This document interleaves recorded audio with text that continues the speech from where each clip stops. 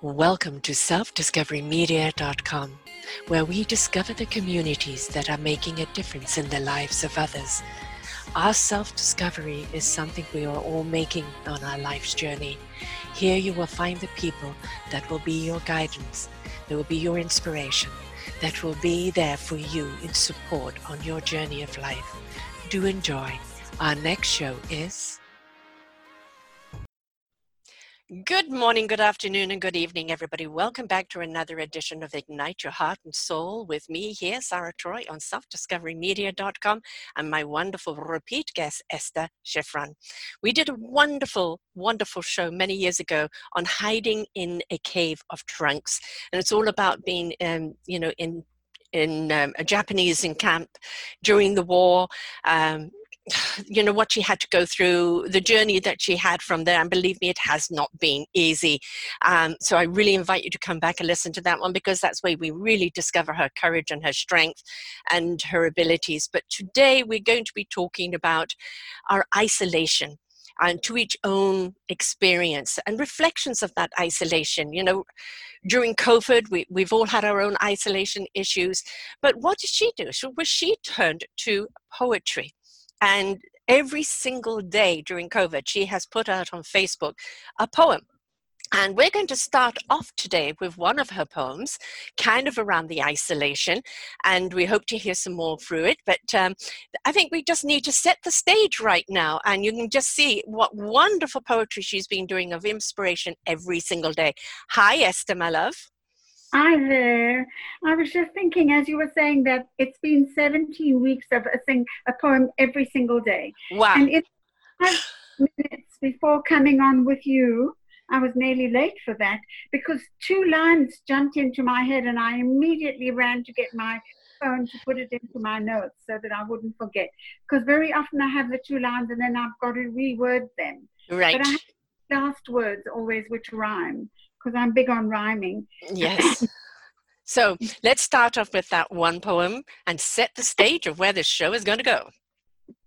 Right. So I wrote this one several weeks ago, because I have not been shopping at all for 4 months, and Wow. I don't know what the inside of a shop looks like. So every day I look outside and wonder, should I brave it and go to do some shopping?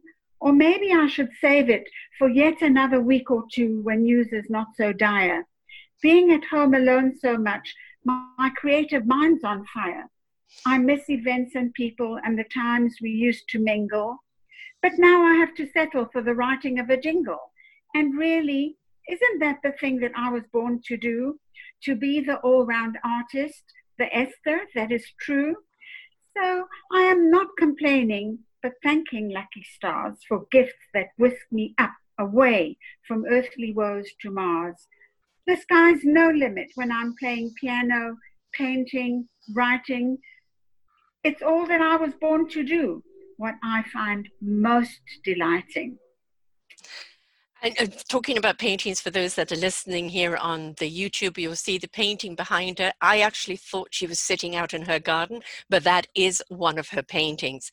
And, Esther came to this kind of later in life when she opened up and bloomed. And she's an artist and a poet and a writer and an all-round gifted woman, and loves to dance. And here she is, 82 years young, with so much more to do in her life, and a true inspiration to all of us on seizing the day, that we're never too old, and that go with the flow, and when something talks to you, do it. And even though we are in supposed to be isolation, not everybody is, but that isolation is an invitation to step into our creativity and explore and allow things to come out. And 17 weeks of every single day putting out a poem for us. It's been really rejuvenating. Every time I've read them, it's been very apropos to the moment, to the day, to the way I feel. And it's been really wonderful kind of boost, kind of something that no matter what's going on in the day, you read that and you go, yeah, Esther's got it. So kudos to you, my darling, for Thank you. 17 weeks of this. I mean, that's amazing. Thank you. And while I'm doing some very interesting things have come from it, because I am going to be publishing those in a book. Yes, But you've got to. and while I knew that the poems would all be in a book, some other ideas started taking shape. And then I realized I could write little essays and some stories about my life in Israel and my life in Mhm. South Africa, because I already have some of them written from years ago, short stories. So this will be a book of the poems and stories, and it'll be a real book, not just Mm, a thing of just poetry. right.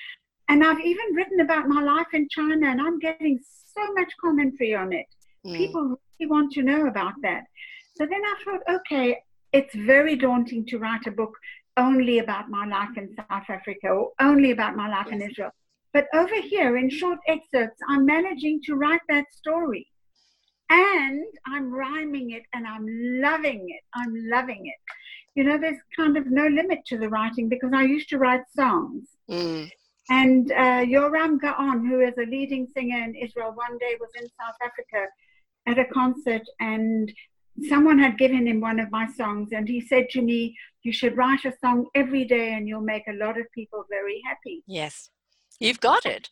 You've got it, and, from where you come from, 6 years in an internment in Japanese camp, and your mum was a brownies cheerleader and got everybody going on that. So, Yeah, they came 3 years, and Israel was 6 years.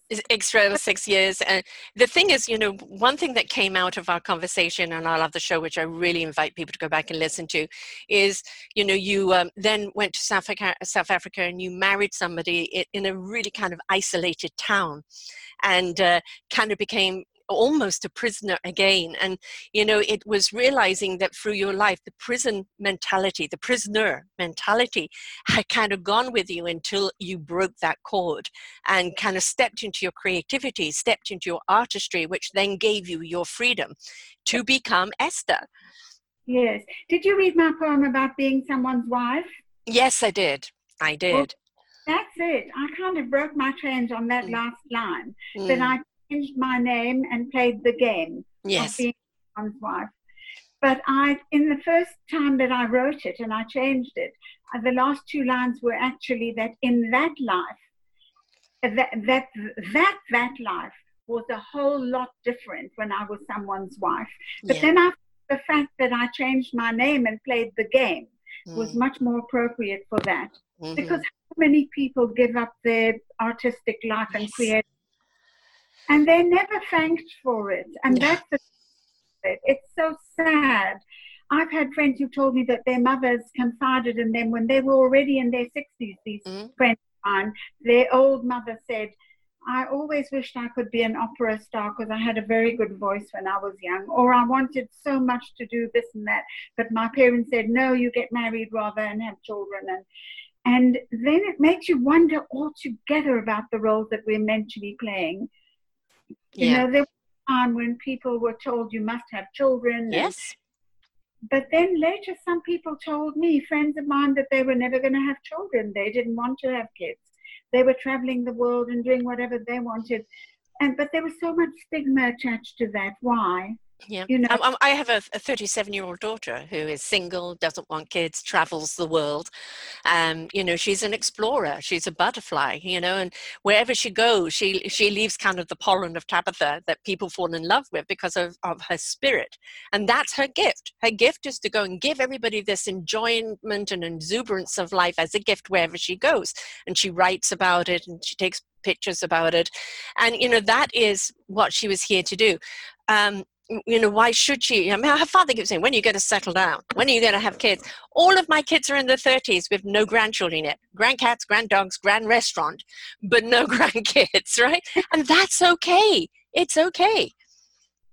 They should take away the down part and just, that's called settling. Yes.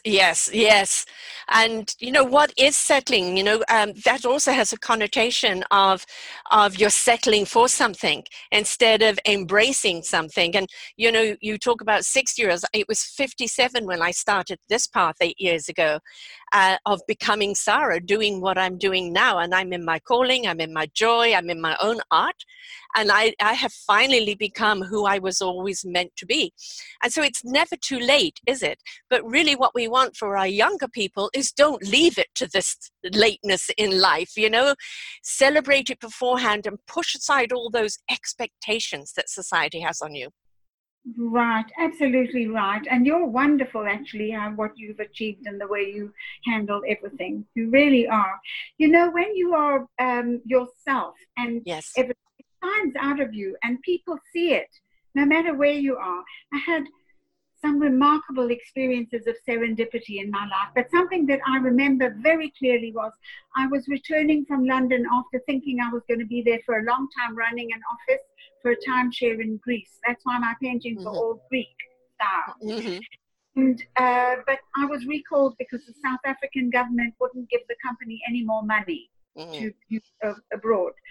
So I was back with, I had so much luggage and stuff, and you know what that means when you're going through. Oh, yes. When an officious looking woman standing behind a table in a uniform said to me, "Excuse me, can I speak to you?" And I thought, oh my God, now I've copped it. That's it. I'm like, she called me over and I said yes, and there I was with like suitcases and extra stuff. And she said, "I have to ask you a question." "Yes." "Are you a Sagittarian?" I said, "Yes, because I was born in China and I'm born on the cusp of Scorpio. And China's one day ahead of every other. So she said, "I could tell it right away, and I can see that you're a real traveler, and I want to wish, and a free spirit, and I want to wish you luck on all the rest of your travels in your life." What wonderful. I haven't had those experiences. That's wonderful. Noted, Sarah. I couldn't even walk on the ground. I was floating on air. She set me up for the most amazing go back scene to that. Every time I felt, oh, what am I doing? Yes. You know, this was just amazing. And after that, I ended up in Canada for 5 years living, and my whole life was just travel for good reasons, not to get away or to have to be with someone to do the travel. In fact, when I was with someone, it didn't work out that way. So, I always prefer traveling on my own. Strangers. I love strangers. And you can't do that always when you're with someone. Right. You know, you kind of feel a bubble. Yes. You know, we're both free spirits. We both love to explore, and you know, we've both done the parent thing. And, you know, and now we're in exploration, you're ahead of me, exploration of self, but you can't break someone's free spirit. You know, it will eventually find its way out. And, you know, a lot of people think with this isolation that it's, you know, restrictive, but actually it is a time where real true creativity can come out. If that creativity lies within you, you are in the moment still, you know, meant to be at home and isolating, and this is the time to really go in and let that creativity out. Like you, 17 weeks of every single day a poem, which is a massive feat. I can't wait for the book to come out. You have to get on with that, girl. I'm tumbling myself because some days I write 2 or 3 and I'm ahead of the day. Yes. Well, should I put on 2 today? No, I can't. And so I have to wait. And then the next day, I have to decide whether today's poem or yesterday's poem is more appropriate to put out today. It's very interesting. And I'm collecting pictures of all that. Yeah. I'm very lucky because I can walk past the piano from the fridge. You know, the fridge is all the time. Yeah. I'll go to my bedroom and I've got my iPad and I've got my computer and I've got my phone, one of each in every room, so I can write down as soon as I'm in a room. But when I see the piano, then I'm more than likely to sit down there and play something for a bit. Now remember, I'm a trained musician. I'm a classical musician. However, I play everything else by ear. What I've found since I've started playing that much again is that even when my finger is going to the wrong note, something moves it to the. stuff's coming up that I don't know where it's coming from. You're Don't know. you're just channeling, you're just in tune, you're just letting it all come out, you're allowing, which is beautiful. Why don't we teach children that when they're small at school? We don't, because really, quite honestly, it's quote, a new thing.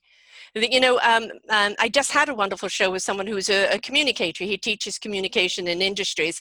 And we were talking about communication and how it's changing. You know, there's a certain dialogue that's not allowed anymore, certain tonnage and certain expressions that aren't allowed anymore. And what we're in self-discovery at the present moment of what is our intent, what are we trying to say, and how should we say it? And we can't come from our head anymore, or come from our angst or our anger.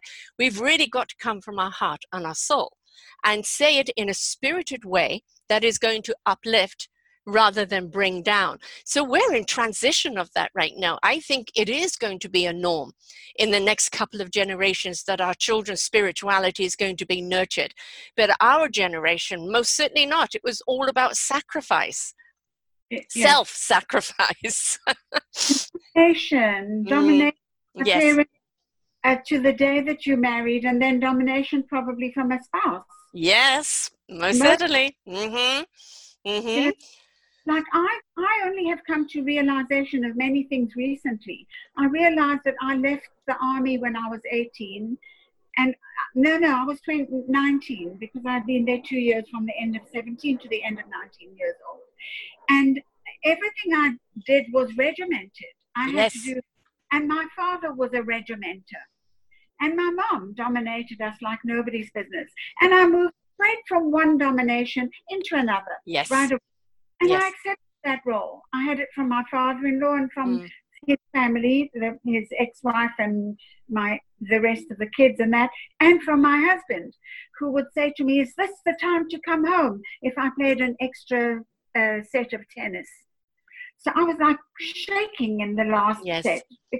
Even though the sun was still up and it was South Africa, but it was time to go home to see that dinner was done. You know, it's really hard to get over that because even later and very often, and even to this day sometimes, I'll think, oh, I've got to go home. Why?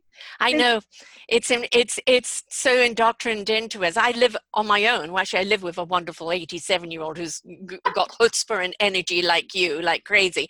But, you know, otherwise no kids and no husband or anything else. And even I now and again, I should be doing this. Why? Why? Where's this should come from? I let go of that a long time ago. Why are you still tapping me on the shoulder? Exactly right. We were conditioned to know that when it was sunset, it was time for this, that, and the other thing. So because of that, when I lived in Canada and I was all by myself there, and I had cousins, but they were on the other side. I lived at the Bayview. I lived in many different places, but right on Thornhill. Were you Toronto, Ontario, or where were you? Yeah, Toronto. Okay. I don't know Toronto that well. My daughter lives there, but I'm BC. In Etobicoke, which is right on the other side. If you caught a train to go there, it was 1.5 hours at least to get there. Right. So I used to walk around a lot, and it was at 5 or 6 o'clock when I was walking on a street. I had no car at the time. I would pass, that was the twilight hour that is so hard when you're on your own. Yes. If you've been used to having kids and that. And so walk past lawns where families may be playing, but the lawnmower was running. No, the spinner, the water. Watering the garden, and the sun was like so high, but the day was like waning. And it was like the misery hour because you had no one to go home to for dinner. I know. Yeah. I read sometime later that many people struggle the most at that hour, especially on a Sunday evening if they go for a walk, because then it's a family relaxation hour. Yes, and coming together. I mean, I totally get that. You know, it's I go out with my landlady, but she's very limited to what she can eat, and so the restaurants that we go to very often do not have what I like to eat. So it means that I have to go off on my own. And I don't mind, I have no qualms of taking myself off and dining out on my own. I've always done it. But you do wish that you had somebody there to converse with and share with. And that's when you really realize, you are on your own. And in a sense, is it self-isolation? Have we isolated from people? I don't know it, but we are isolated at that time. And is it from old habits, or we just haven't met people that want to dine with us at that restaurant at that time? Right, right. It's living in South Africa as a divorced woman in the first 2 years of my divorce. You can't go at that stage. I don't know now, but I couldn't go anywhere on my own. There was a stigma attached to it. Oh, yeah. Yes. And then one day, the movie Private Benjamin was showing with Goldie in the small theater in the small town where I was still staying till I left for Johannesburg. And I had to see it because I was a Private Benjamin in the Israeli army. Right. Got to see this. Sneaked in. I went in after it started. I went in the dark and I came out before it ended. So no one would see that I was sitting alone in the theater. I remember going out with 3 other women and myself used to go out. We used to get dressed up, go to a nice restaurant and have a nice dinner together. The amount of times we got accused of being lesbians. I know. Yeah. And if, the men hitting on us and we don't want to be hit on, well, you must be lesbians. They said to me in Canada as well, are you a lesbian? Mm-hmm. Right. And, now, as I said, I've got 3 kids, one's married, but the other one's in a relationship. And my other daughter, the butterfly, I mean, she's off doing her things on her own, and we're in a totally different society now. And I think that there are some people that have weathered very well in this isolation. They've stepped into their creativity. They've found ways to communicate with people. They've done some of their own self-exploration. But there are other people who just, for them, it's like a punishment. And they just can't cope with it at all. And I think if you've either been isolated at some point, like you were isolated when you were married, when you were in the internment camp, when you're in Jerusalem, when you're in the army, as you said, everything regimented. And regiment is isolating because it doesn't allow you to explore. And even when I was living in London, thinking that was going to be a long-time job, and I was only there a few months, I was isolated and lonely. I lived in Ealing, and I would stay after work, which was near Soho, I think, that area. And I would, after work, walk around from one museum to another. I would go and spend hours and hours and then get a bus home or transport home. But then one night, and you know how London is, it can suddenly start snowing or sleeting. Yes, or raining, yeah. And then suddenly in the bus line, we're told that there's a strike now and we can't... right, that's often in London, yes. Late at night. And I had packages of stuff that I had bought, food. So I waited, and then something came. I can't remember what conveyance it was. They took us to an area not far from where I lived, so I got it. And I was walking. Now it's the middle of the night, and everything is very dark, and I was told it's very dangerous to walk in that area alone. And I thought, oh my God, and I was getting very tired carrying these 2 bags. What am I going to do now? I can't carry them anymore. And then all of a sudden I saw something glinting in front of me, and I thought, that's a knife. I'm dead. What was it? It was a supermarket push cart. It's amazing what our imaginations can get us worked up over. I put my parcels into it and wheeled it home. Yeah. And serendipity took over. Yeah. What a way. That fear. I remember being in Washington, D.C., and I was living out in Maryland with a historian. So I was kind of caretaker of a home and everything else for accommodation. But I'd borrowed a car to go in and meet somebody in D.C., and I was coming home and I took a wrong route. And there were several guys of color, black guys on the side there, and I wound down my window and I said, I'm lost. I'm trying to get back onto this highway. And because of the color coming from South Africa, I made sure I didn't sound South African and that I definitely sounded my British self. And I asked them for help. And I saw that they had chains and they had this and they had that, but I came at them with just joy and confusion and a little ditzy blonde, and they guided me out, and they were very cheerful and really, really nice. When I got home, my friend was really worried about me because no cell phones back in that time. She even had a police friend over because I was so late. And when I told them where I was, he said, "You what? You're there? Not even the police go down there. It's so scary." They did what? But having lived in South Africa, and especially Hillbrow in Johannesburg, which we called Hellbrow Jailburg, the amount of violence that was around you all the time, you just learned to deal with it, and you learned to navigate around it. The only time it really became really dangerous is if somebody was extremely high or mentally deranged, and then it was different. But most of the time, you diffused it. It was the Yoda thing. It was, "I'm not the threat you perceive me." Absolutely. And also if you treat them like human beings. Exactly. Exactly. I've had many experiences like that, except one that was like, so Toronto had experiences. I was working in a place called Joe DiMaggio's Wet Paint Cafe, where the artists were invited if you could do good work. And we painted in 5 slots for a week at a time, but I was invited to come back constantly because I sold paintings. And the diners would watch us painting while they were dining, and then they would buy a painting. And so I would come home late at night, and 2 funny things happened actually. The one night I was walking up the steps from the subway, and as I, Bayview I think, and as I was walking up, everybody, all the young people had run up already. They were like, and I was like second last person, because there was one behind me on crutches, a man. So I said to him, I was sorry for him. So I said to him, "Do you need any help?" He said, "Help?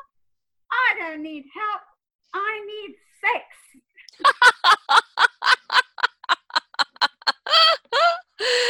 Oh, sorry, I can't oblige, darling.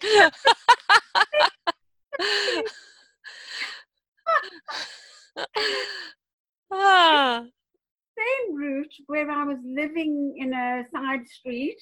It was all houses, suburbia. And when I came home late at night, you know how you dress: long black coat, black hat, black scarf, and a painting. And the wind was blowing gales, and black boots. You couldn't see my face really because I was scarf around. And the painting's flying up in the wind, and it's coming down, and it's flying up in the wind. And as I turned the corner to my street, I hear this scraping sound, and it was snow. Somebody was shoveling snow, and I didn't realize till I saw there was this Chinese man, and he was shoveling the driveway. So I said to him in Chinese, "Mo jongi," which means I don't like it. Well, he took one look at me and fled. He thought I was...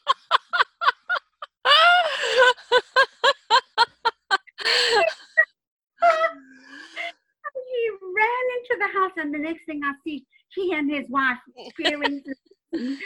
Little do they know that I'm from China. They're probably born here, and I'm from China.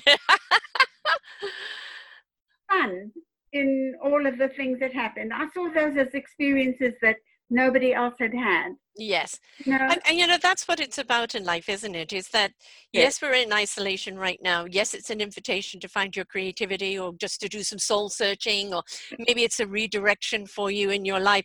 But it's also to actually understand how we isolate ourselves in our lives from opportunities, from exploration. You and I are discoverers. You've done a great deal more traveling than I have, but it was that discovery of self and of other people and of experiences, and that's important to us. It's always about what's next. And for so many people, because their regiment at the moment has been taken away from them, their routine, this whole thing of isolation and being invited to go in or discover something about themselves is pure hell to them, instead of looking at it as a gift. They look for everything without themselves and not with themselves. Yeah. So I've encouraged, I'm sorry I won't be able to find poems that easily because I've got over 110 poems. Yeah. But I've encouraged people to think about what they loved to do when they were a child. Was there something you wanted to do that you didn't? Yes. Painting, dancing, writing, anything that you love to do. Just treat yourself to start doing that again now. You never know where that can lead to for you, you know? But they've been so used to looking for their entertainment outside and not able to. That's so sad. Yeah, you it know? is sad. And you know, this is the gift of time at the present moment is that redirect, review, renew. And it is a time to reflect because we're in the time of change. As I said, the universe is here. It's shaken us up. It's woken us up. It's asked us to step up so we can change it up. And we're at the step up stage. And that step up stage is be part of the solution. We know what the problem is. We don't want the problem anymore. We want part of the solution, which means every single one of us has to step up, you know, in our wholeness and our authenticity, in our creation, and bring it to the table. And for people who are living purely on the stimuli of outside in, you know, they just don't know where to begin. And you know, yeah. I mean, people always tell me that I'm so gifted and I'm lucky because we've got very good genes, really lucky. But I say to them, you know what? Everyone was given a gift and you really have to use that gift. So some people who think they don't have a gift because they don't paint and draw and write, they don't, two things. They don't realize that artists need them to perform for them and do for them. But the other gift that they have is why not just pick up a phone and give the gift of kindness? Yes. Someone. Talk to them, you know? Yeah. Talk. People want to talk. And we're in that era of caring and kindness. We're realizing the impact of it. You know, the impact of a smile, the impact of, can I do something for you, love? Like, you've been isolated for so long. Can I get some groceries for you? You know, and it's just simple gestures that really, really do help. And I've done a lot of shows over this COVID period on smiles, on caringness, on kindness. And because it's so relevant right now, and the first and foremost thing is be kind to yourself, right? Yes. You know, I was thinking about, you saw that poem about the building manager who wouldn't give me a key, wouldn't open. And I was thinking to myself, she's devoid of any humanity. There's no kindness in her whatsoever. Right. And I feel so sorry for her that she has no friends, no one, nothing. I mean, we reap what we sow. Right. And if we're unhappy with our lives, maybe it's the time to look at our lives and go, well, why am I unhappy? What isn't working? What do I need to do to change it? Yeah, but I don't think that some people, I've discovered that there's some people who really don't have it. They can't find it. No. Her excuse, and the people that totally deny everything. You know? Well, her excuse for something recently when she told me that I have to change the light fitting in my kitchen myself, which is a ceiling fluorescent. And I said, I can't do that. I can't get on a ladder and do that. She said, well, then maybe you should go to a caregiving home. And that's actually discrimination. She's not allowed to say. Yeah. And just pure bitchy. Yeah. Yeah, pure bitchy. I mean, it's you're not meant. It is a risk. You know, I mean, you're 82. I'm 65, and I have conditions that wouldn't allow me to do that. And so, you know, the thing is, if you are in charge of the building, take charge of it. All right, stop passing the buck. Well, she keeps telling us that it's the rules of the building, and it's the rules, and then when I said to her that's not very nice, but you know, she said to me, I grew up in a rough neighborhood, and that's her excuse. Yes. I said, and did you tell where you grew up? Yeah. You know what? I was a prisoner for 3 years of the Japanese. I know what isolation is, but the building is dirty thanks to her. I said, but we were clean. It didn't matter where we lived. Right. We lived in a tent in Israel and we were clean. Yeah. So it really, who's to educate these people? Does it come at the school? Does it come from the home? Where does it come from? Both? I think it comes a great deal from neglect. You know, I have a series called Raising Our Gifted Children. And one of the series is the Forgotten Children series, which I am going to be doing a podcast book on, hopefully in the fall. And it's you know, horrific to think that 70% of the people incarcerated in the States are foster children. And to look at the sex trade, and to look at how much kids are taken away from their parents instead of the society helping the parents with the children, and how many children are neglected. And you've got a poster child out there in the States right now, Mr. Orange, who's the poster child for narcissism. And narcissism comes from not teaching empathy or love or kindness when they're a child. And so there's an inner child in there, screaming out, a tantrum child, and a child looking for approval. And we have to look at people who are troubled like this as a byproduct of their upbringing. But at some point, they have to take ownership of that and say, stop putting the blame, finger pointing. There's three pointing back at you. What are you going to do about it? Yeah, what are you going to do about it? I think they're comfortable in their misery. Yeah. They're comfortable in that's their comfort zone. It's almost as if they don't know how to change that. Yeah.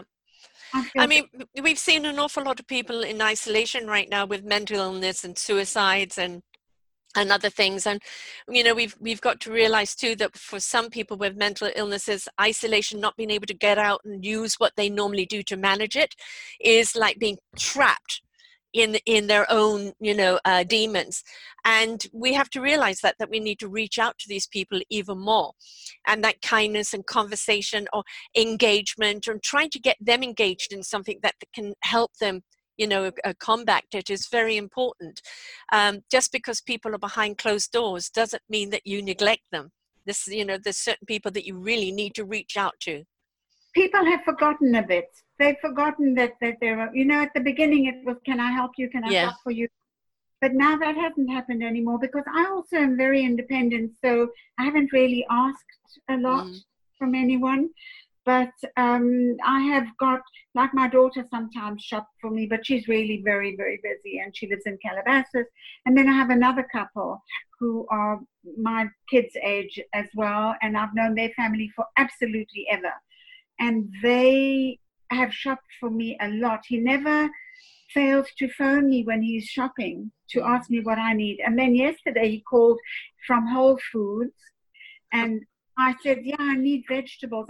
That's what I really need, if you don't mind. So he said, okay. And he collected a few things, and then he was standing in a long line.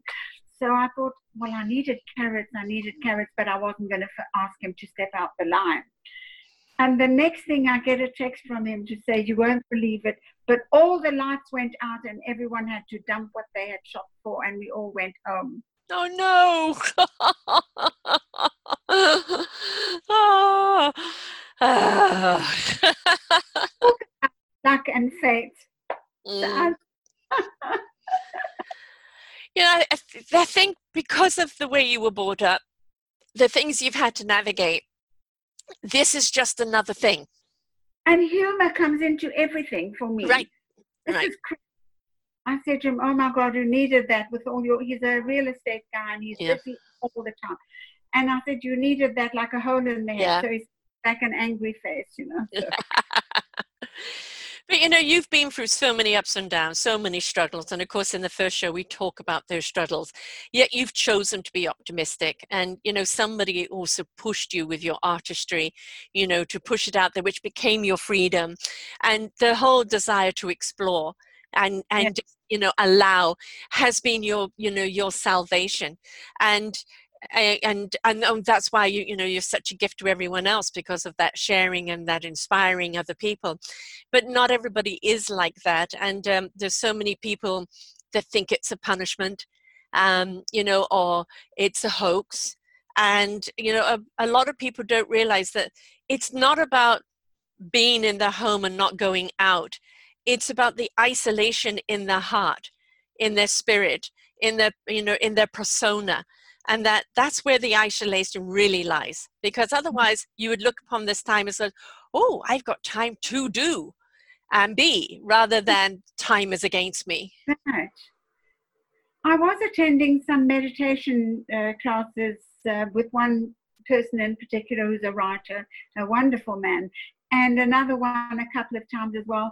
And then somehow I drifted off that. I couldn't stay with it. It's too regimented for me. and I've been through too much, and I'm capable of doing what I Yeah. did with my own. And a lot of what I do is like meditation. Yes. All arts are meditation. All arty things are meditation. Because when you're painting, you're in your head Yeah. for hours and hours. You're not really, if the phone rings, you jump out of your skin. Mhm. It's the same when you're doing a piano thing, Yeah. and also definitely when you're writing, because you're Well, you're like in in, the zone. You're tuned out and you're in the zone. You're channeling, that right. knowledge, that wisdom at the time, and you kind of have exited from the human realm. We are beyond lucky if we can channel like that. Yes. It, it's amazing, absolutely. And I'm so glad my children are all in this thinking. They've Yeah, all that's good. You're very lucky there. I used to be lonely, and I, wrote a piece about only the lonely and, loneliness in a crowd where you're done. there, they're talking to you, but they're talking at you. They're not talking with you and feeling lonely. And I felt like that most of my life. Plus, being a sickly child, I was left alone a great deal in my bed. And so I had to learn to be alone with self. And of course, cosmic, go off and travel. But it was something um, that kind of chased me for a long time, that's loneliness. And now I have got to that stage where I love my alone time. I am no longer lonely because I have self. I know who I am, what I'm doing, what I need to do, and I'm no longer worried about living with me alone. That loneliness isn't there anymore. I choose to be alone.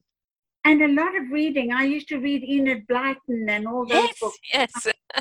It's wonderful escapism. I mean, as a child, reading all these books one after the other, whatever I could get Mm-hmm. hold of, anything. And it stood me in really good stead.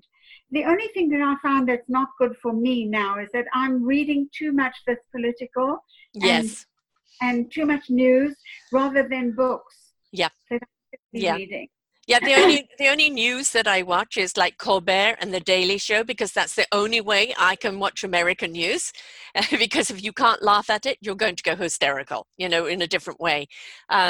It just, everything is so bizarre and so utterly out of control, and nothing makes sense, and there is no common sense in anything, and it can get to you. So, even with the COVID thing, it was like I wouldn't watch it every day. Right. Just every now and again, what are the numbers? Where are we at? Pay attention to it, but use the common sense, wash hands and distance, but also keep calm, because we know that you lay victim to any illness when your emotional state is high. So, Isn't it it? breaks the immune system down. It's interesting to me that we never, ever in the United States see anything about Canada unless No, it's something bad, unless of it's course. bad. No, that America governments don't like Canada. Right. And we've been second-rate citizens, all the time. And dare I say it, the masses are asses.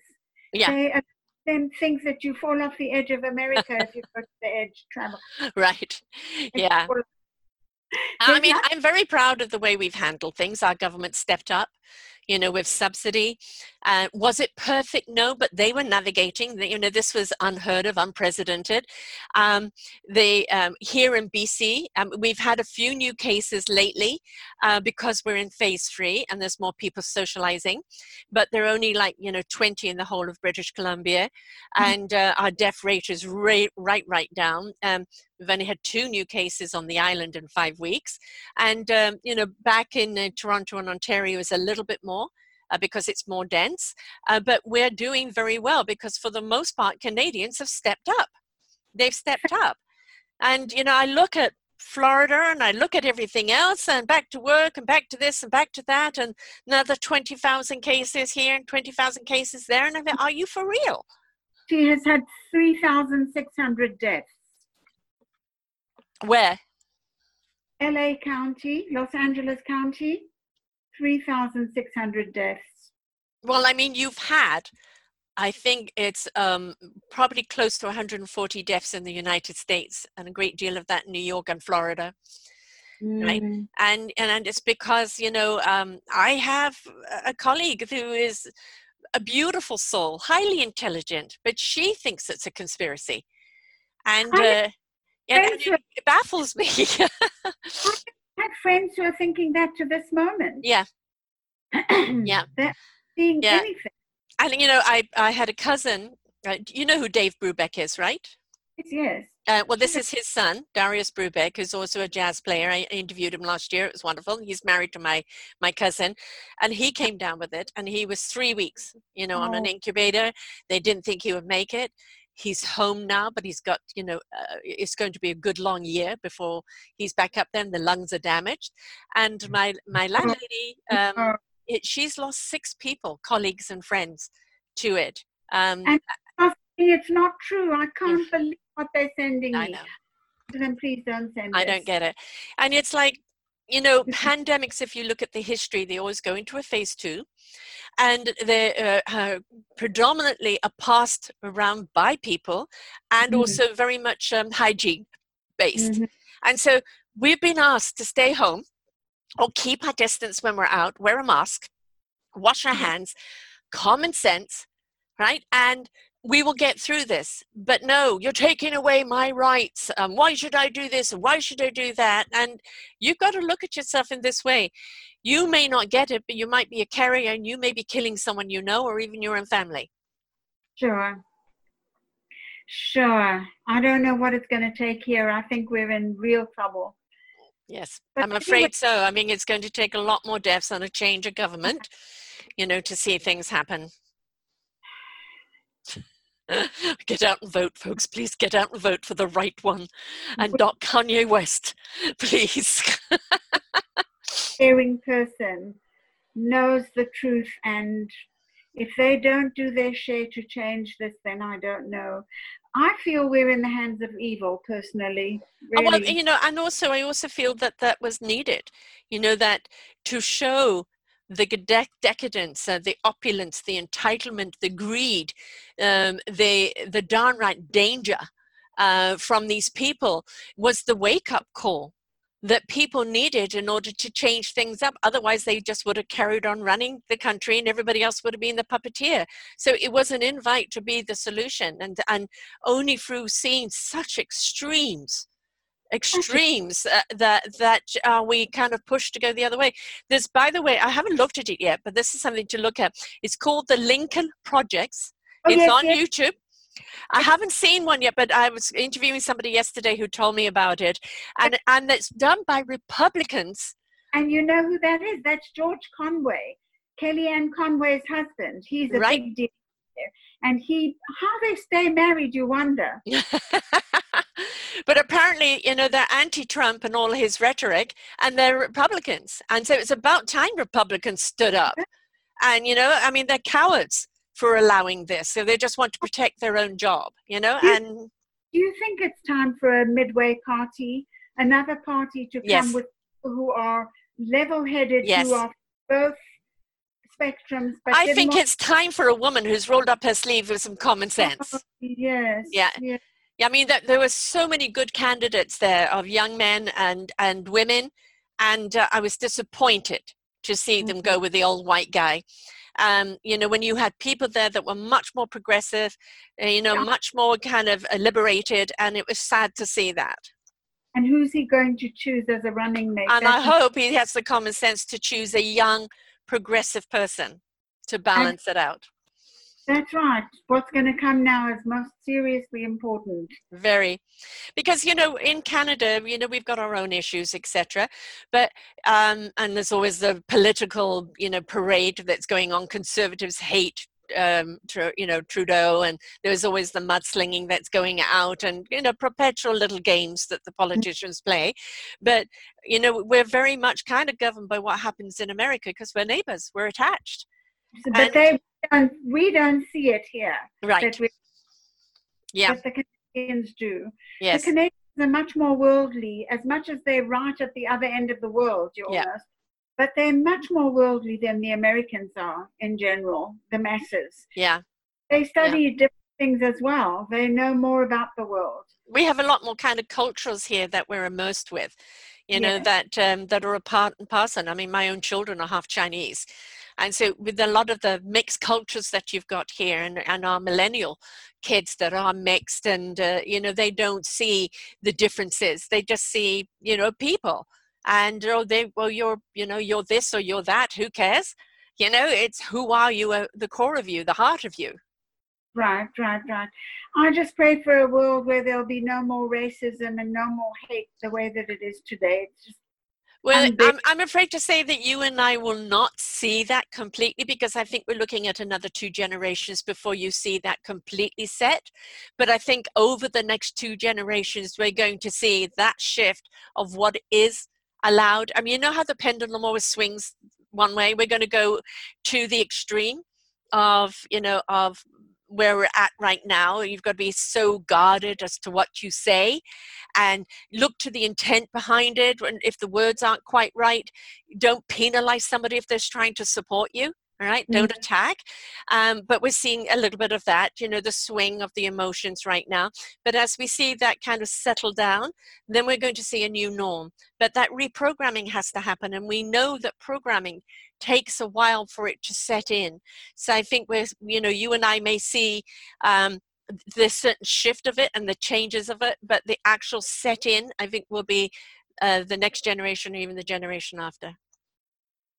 I hope they can save our planet and not destroy it the way that they're going. I know, it's just horrific. And having done so many shows on the planetary thing, is if you step into heart consciousness and align the soul, heart, and the spirit, you cannot knowingly harm anyone or harm anything, because you know that it's against your own vibration. You're hurting yourself. For people that choose to rise up to that level, they understand that, and more people are waking up to that, and more people in business, in industry, even in governments are waking up to that. But again, we've got to see that shift, that dominance there. I think a lot of the young people will be the ones. They're fed up. And I don't think it's so much the millennials as the millennials' children. Because the millennials are kind of, like talking about it. Some of them are very progressive and really out there, and others like, well, I don't want that mess. I just want harmony. And then the children will come up and go, you had a great opportunity. Why don't you take it? Look at how innovative and creative our children are. They are. I've never seen anything like this today. Yeah. I'm watching. And there are a whole lot of extremely talented kids coming from somewhere. Yes. Indigo kids. Yeah. They've had years and years and years of training. Something's going on. I know, it's exciting, isn't it? It's good. We need to open up to that even more.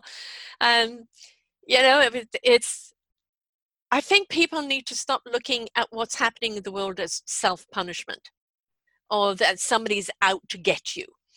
Right. What we're looking at, a shift in the world, is a rebalance, because we were out of balance. We were dysfunctional parents. We were completely inconsiderate and ungrateful of what this planet gave to us. We became nasty, bitter, and twisted, and just got at each other like savages. And we have to look at all of that and say, that's enough now. We're going to destroy this planet and ourselves with that way of thinking, and it's time for change. Yeah, absolutely. I agree. It's really true.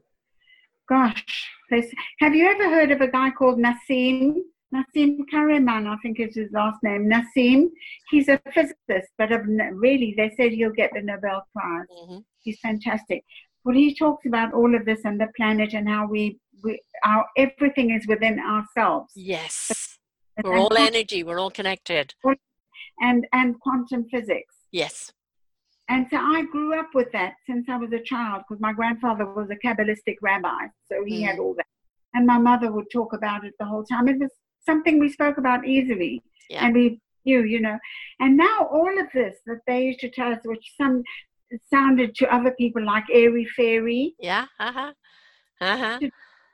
out more and more. So he's on YouTube, and if you watch him, you'll love it. Some of the short. I know you and I never have enough time to finish in the day. No, definitely not. Well, I you never, know, I've got a genre called quantum spirituality because this one is called Ignite Your Heart and Soul. But the quantum spirituality, and the reason I put that up there is that I've done so many shows on energy, either energy healing, you know, energy balancing, energy to do with the planet.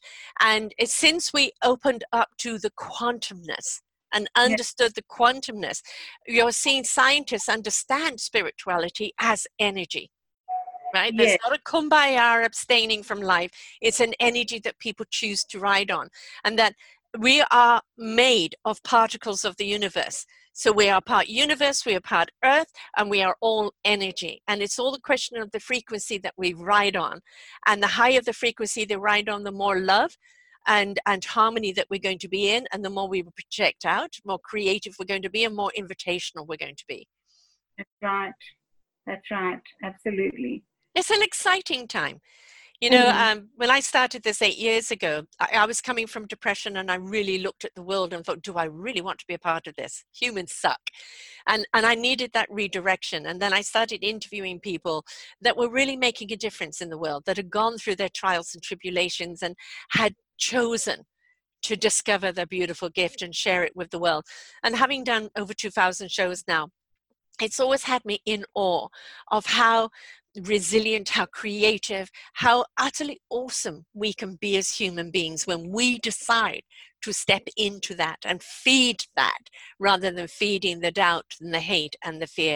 And I think this is where we're seeing the tide change right now. And I think this is what we're seeing with all the changes and even the isolation right now of how it's changed everything. The way shows are done. People aren't doing them in the studios, they're doing by Zoom. We're seeing people being more relaxed, coming from their home. We're seeing them being more open and honest in their conversation than they would be in a studio. You know, Yes. we're seeing so much change that it's going to be hard to go back to that sterile and controlled environment after we've had such beautiful open honesty in this other environment. It's going to be a merge of two. Yes, it is. How did you help yourself with what can you tell people that helps them with depression and Well, I have fibromyalgia, which I've had for 23 years, and my depression is very much chemical to do with the fibromyalgia. It's very much a byproduct of that. And I finally found a pill that does work, which took a very long time to do. But also what I found was music was a great help to me. And music, it wasn't so much the music, you know, the words or how the music was played. It was obviously the frequencies of the music that were resetting me, resetting my vibration what and feeding and fueling me. can you No, but no particular music. I could listen to anything from violinists to classic to pop. It was just like I would go on YouTube and just listen to some music. You know, pentatonics. I love the a cappella.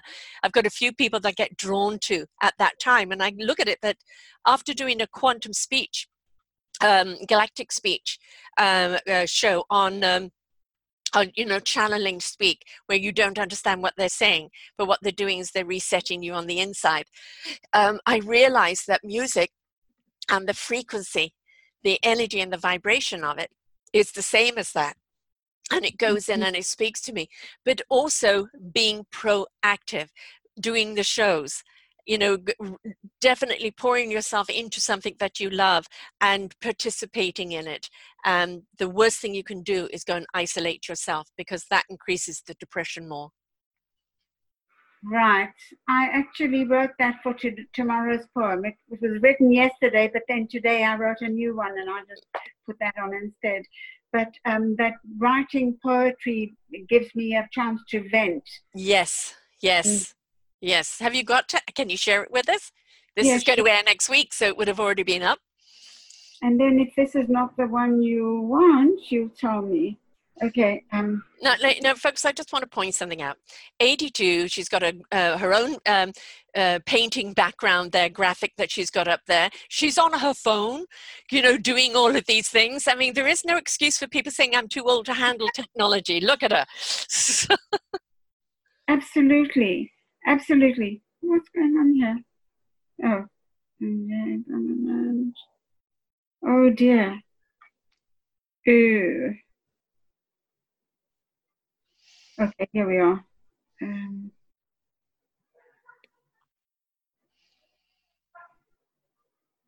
And what I love about the way you do your poetry is you just open up completely and just channel, rhythm. And that's, I think, another reason why I enjoy reading. They're in rhythm. And I think rhythm is extremely important to our equilibrium. Yes. Right. Very. Okay.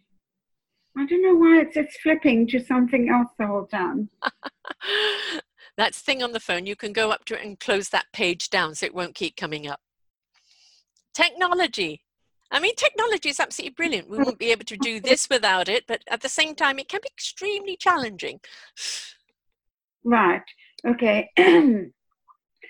When writing poems and giving vent, I feel my gift is heaven sent. The saying goes, there's none so blind. If I may only change one mind, then I'll continue on my quest. Never will I stop to rest. Many are now opening eyes. They took a while to realize the one they worshipped, idolized, was not the one they should have prized.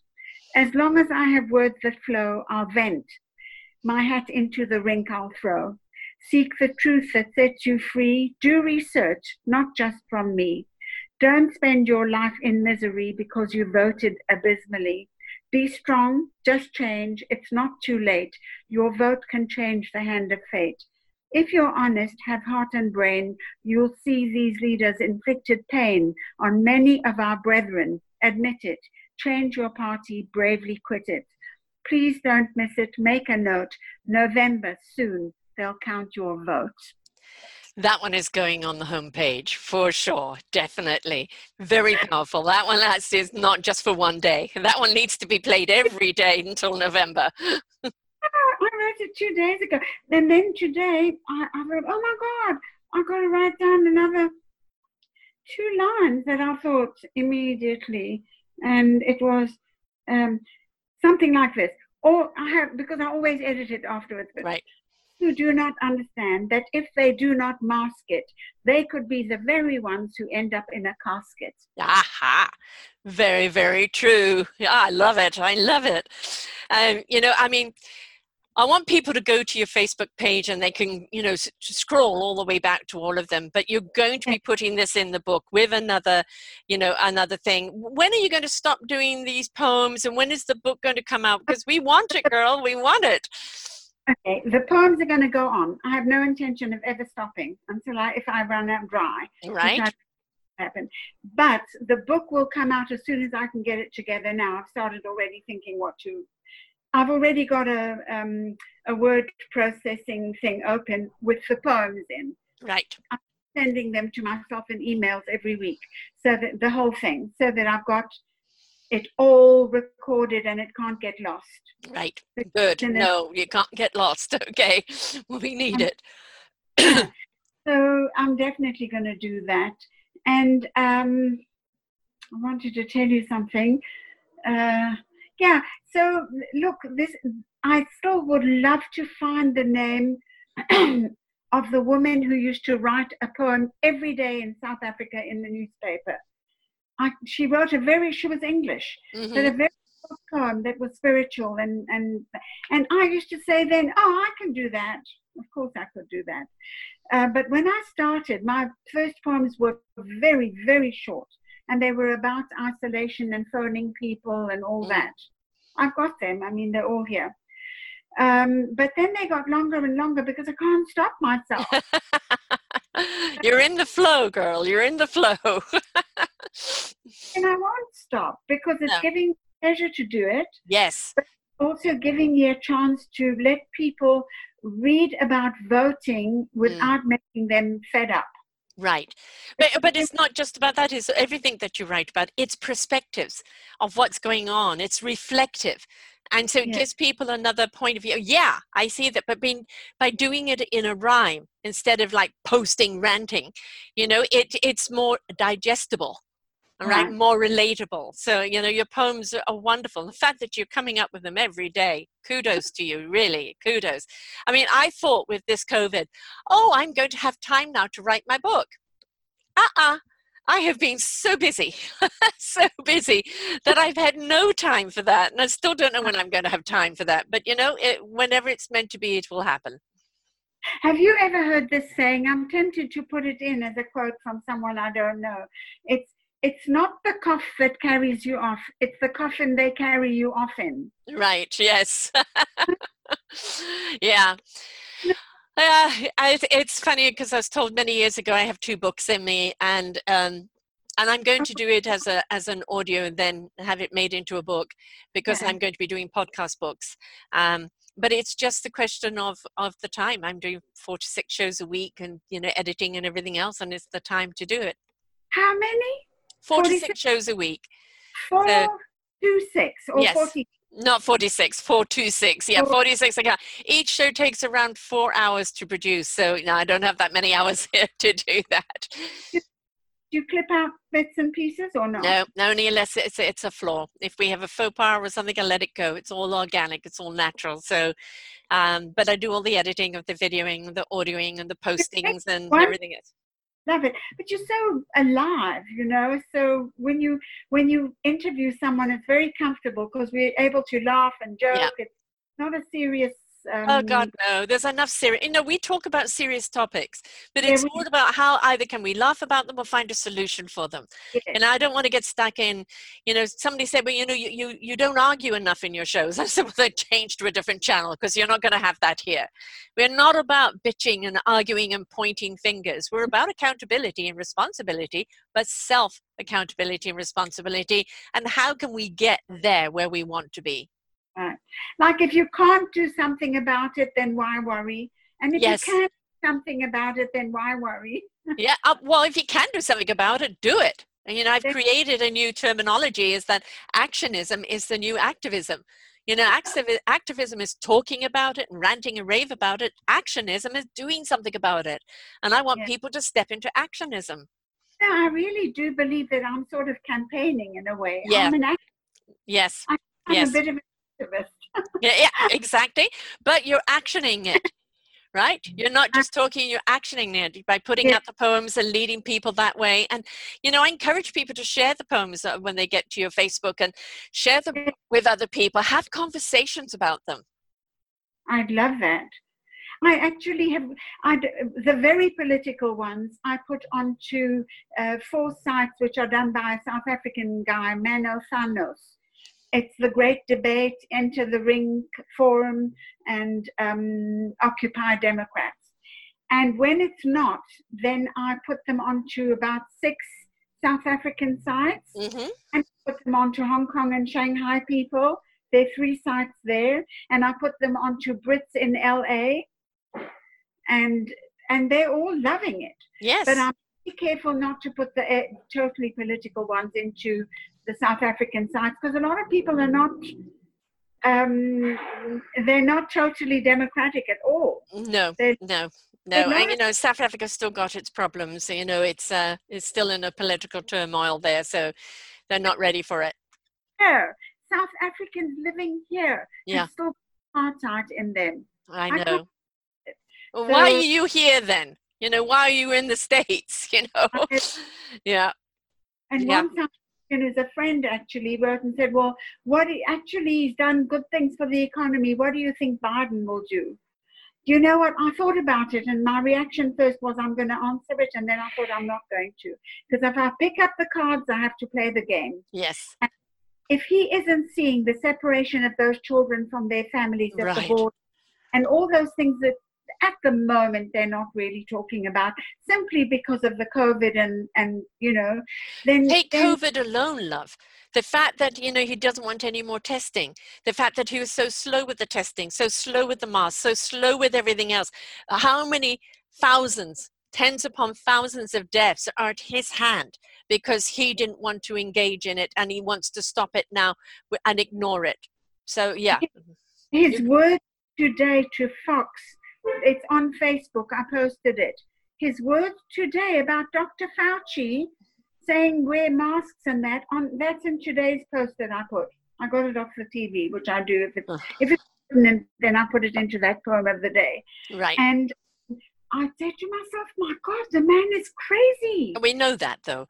We know that. He is deranged, but he's also got an awful lot of people around him that are either deranged or capitalizing on it.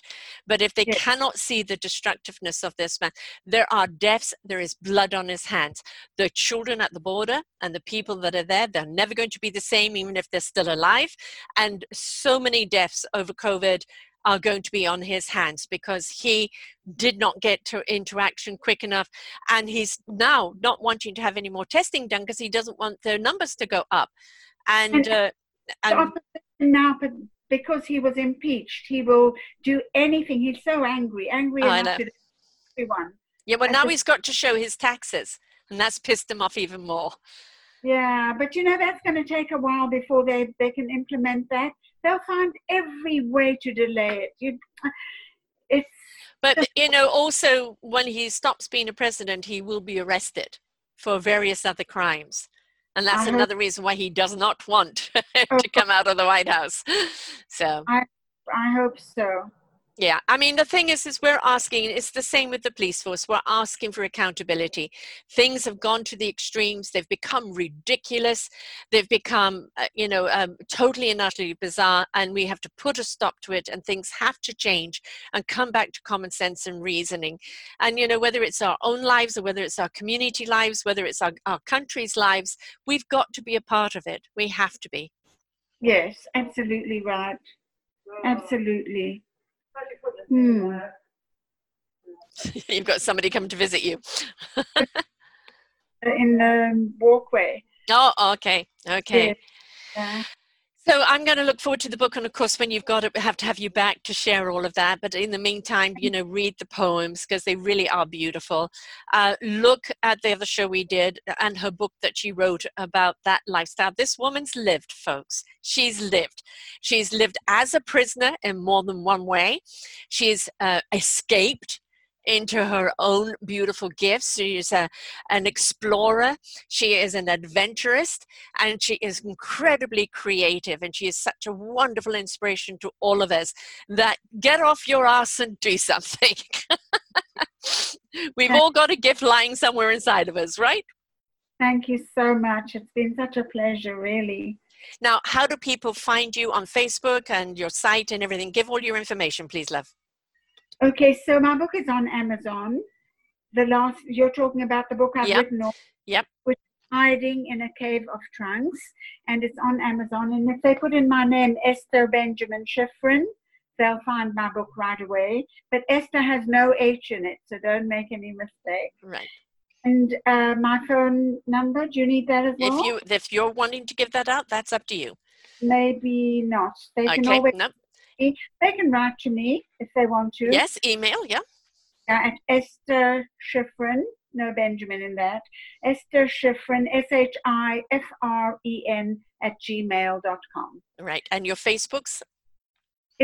Go onto Facebook and you'll find me there, and you'll find my poems, and every now and then you'll find a link to my book, because I don't really push it but many people are asking me about it now. Right. And on Facebook, you're Esther Schifrin. Esther Benjamin Schifrin. Okay, the Benjamin is in that. Are you on any other social medias? LinkedIn. Right. Twitter, Esther Schifrin 1. Right. On Twitter. And also I'm on very weekly on Instagram.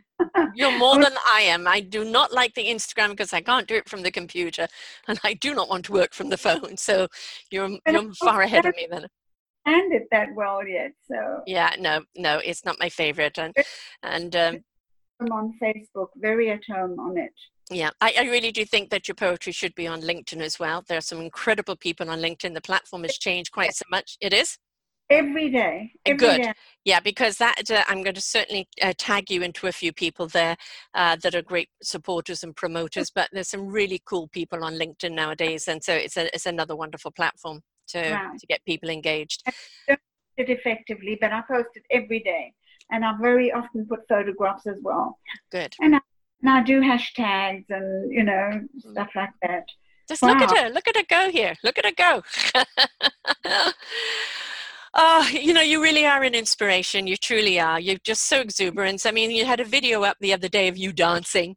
and I love it, and it's like, what it's like to be restricted. You know what it's like to be denied, or what it's like to be a prisoner more than one way.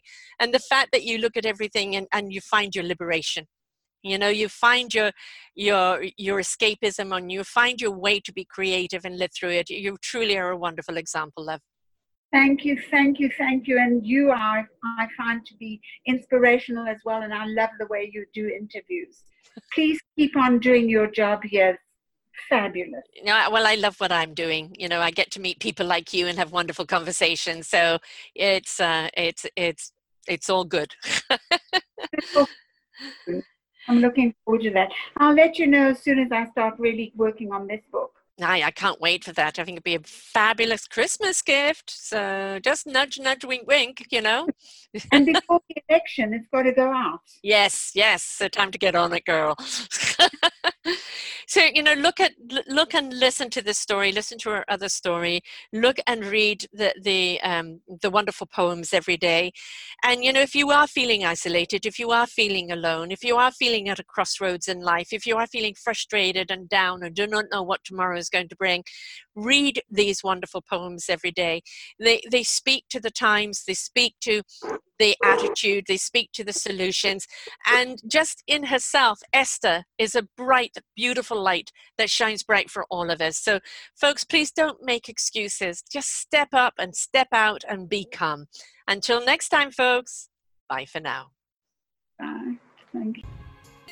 We hope you enjoyed the show. We look forward to bringing you more shows.